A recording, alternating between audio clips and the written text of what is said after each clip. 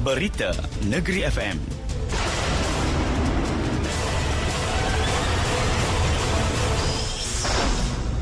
Assalamualaikum dan salam Malaysia Madani. Bersama-sama saya, Noliza Hana Abdullah Sani. Duli Yang Maha Mulia Yang di-Pertuan Besar Negeri Sembilan, Tuanku Muhriz Ibni Almarhum Tuanku Munawir, berkenan berangkat ke Majlis Perasmian Hospital UCSI Bandar Spring Hill, Port Dickson. Turut berkenan berangkat Tunku Ampuan Besar Negeri Sembilan, Tuanku Aisyah Rohani Almarhum Tunku Besar Mahmud serta Tunku Zin Al-Abidin Ibni Tuanku Muhriz yang merupakan penasihat kumpulan UCSI dan Pro-Chancellor Universiti UCSI. Tuanku Muhriz bertitah Hospital UCSI berpotensi besar untuk mengubah lanskap penjagaan kesihatan di negeri ini. Titah baginda, rakyat di negeri ini terutama di daerah Port Dickson mempunyai lebih banyak pilihan untuk mendapatkan perkhidmatan kesihatan serta rawatan perubatan dengan penyediaan penjagaan kesihatan bertaraf tinggi di samping mempunyai pakar dan doktor yang mencukupi. Saya sebab maklum bahawa Hospital UCSI adalah sebahagian dari projek UCSI Health Metropolis, iaitu sebuah projek mega yang dirancang untuk menjadikan Bandar Spring Hill sebagai hub pelancongan kesihatan dan pendidikan. Projek ini akan mempunyai berbagai kemudahan penginapan, pusat prevention, kompleks pembeli belah, kemudahan sukan, bank penyelidikan dan lain-lain lagi. Pelaburan di Bandar Spring Hill akan menjadikan UCSI sebagai salah satu pelaburan terbesar di negeri ini. Tuanku Muhriz Ibni Almarhum Tuanku Munawir. Baginda bertitah demikian pada Majlis Perasmian Hospital UCSI Bandar Spring Hill, Port Dickson. Turut hadir Menteri Kesihatan Dr. Zaliha Mustafa, Pengerusi Eksekutif dan Pengasas Kumpulan UCSI Datuk Petang dan Pengerusi Kumpulan Kesihatan UCSI Tan Sri Datuk Sri Dr. Nur Hisham Abdullah. Projek pembinaan Kompleks Sukan Rembau yang sebelum ini dikategorikan sebagai projek sakit dijangka dapat disiapkan pada bulan April tahun hadapan. Pengarah Pejabat Pembangunan Negeri Roslan Matnong berkata projek berkenaan telah dipulihkan selepas pelantikan kontraktor penyelamat dilakukan dan status pelaksanaan kini mengikut jadual.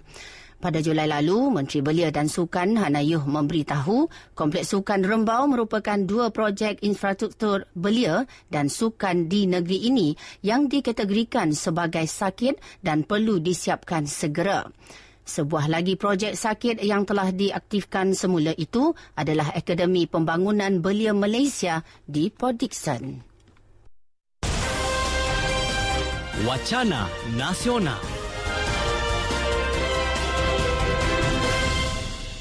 Pelaksanaan Inisiatif Pendapatan Rakyat IPR yang menyasarkan peningkatan pendapatan golongan miskin tegar dan kumpulan B40 telah memberikan manfaat kepada 4,100 isi rumah sehingga kini.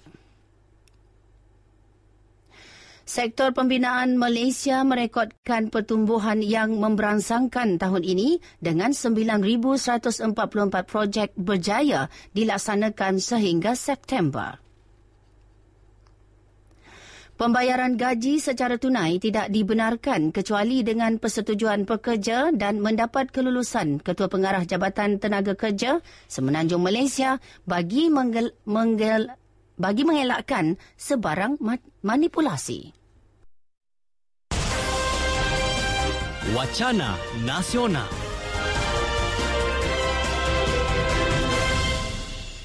Seramai 97 pelumba basikal daripada 19 pasukan akan berentap dalam Jelajah Negeri Sembilan 2023 yang bermula hari ini hingga Ahad depan. Sebanyak 8 pasukan yang bertanding mewakili negeri, manakala bakinya adalah kelab lumba basikal. Saingan kali ini turut melibatkan peserta antarabangsa dengan 2 buah kelab berbasikal luar negara iaitu dari Filipina dan Myanmar. Perlumbaan itu yang diadakan sebanyak 4 peringkat akan melibatkan jarak secara keseluruhannya sejauh 372 kilometer. Peringkat pertama bermula di dataran Senawang hingga Sri Menanti di Kuala Pilah, manakala peringkat kedua membabitkan laluan antara Jambox Nilai hingga Stadium Tampin. Peringkat ketiga bermula di Bandar Sri Sendayan ke Port Dickson dan Rembau sebelum berakhir di Bandar Sri Sendayan, manakala saingan peringkat ke kriterium adalah sekitar Bandar Sri Sendayan. Presiden Persatuan Berbasikal Negeri, Khairi Jamaluddin berkata sebanyak 4 jersey menjadi rebutan dalam perlumbaan itu, iaitu kuning untuk juara keseluruhan, hijau Raja Pecut, merah Raja Bukit dan putih juara bawah 23 tahun. Jelasnya, Jelajah Negeri Sembilan adalah berskala kecil yang bermatlamat sebagai salah satu inisiatif program pembangunan sukan berbasikal di Malaysia dan perlumbaan kali ini merupakan edisi yang ke-8. Seorang pengarah syarikat dan 2 kru kapal dihadapkan ke Mahkamah Seksyen Seremban hari ini atas pertuduhan berkaitan urus niaga borong minyak diesel tanpa lesen pada minggu lepas. Tertuduh pengarah sebuah syarikat Nazrul Kamal Muhammad 41 tahun dan 2 kru iaitu Wong Chiu Yan 61 tahun serta warga Indonesia Warsito 36 tahun. Bagaimanapun mengaku tidak bersalah selepas pertuduhan dibacakan di hadapan Hakim Mio Sulaiman Ahmad Tarmizi.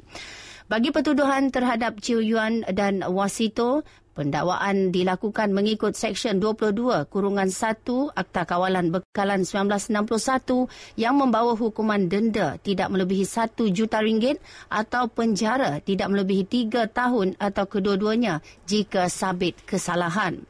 Sementara itu, Nazrul Kamal bersama 2 lagi pengarah syarikat yang masih bebas turut dituduh di bawah seksyen sama atas kesalahan sama pada tarikh, masa dan lokasi yang sama. Dalam pada itu, syarikat terbabit pula dituduh di bawah Seksyen 22-2 Akta yang sama di atas kesalahan yang sama di mana boleh dihukum denda tidak melebihi RM2 juta jika sabit kesalahan. Hakim kemudian membenarkan jaminan sebanyak RM15,000 setiap seorang terhadap Chiu Yuan dan Warsito dengan seorang penjamin, manakala Nazrul Kamal diberi jamin sebanyak RM25,000. Mahkamah seterusnya menetapkan 18 Disember depan sebagai tarikh sebutan semula kes. Sekian berita yang disunting oleh Nor Ashikin Harun. Dari sungai hingga ke segara, Palestin pasti merdeka. Berita Negeri FM, peneraju berita berwibawa. Saya Noliza Hana Abdullah Sani. Assalamualaikum. Salam Malaysia Madani.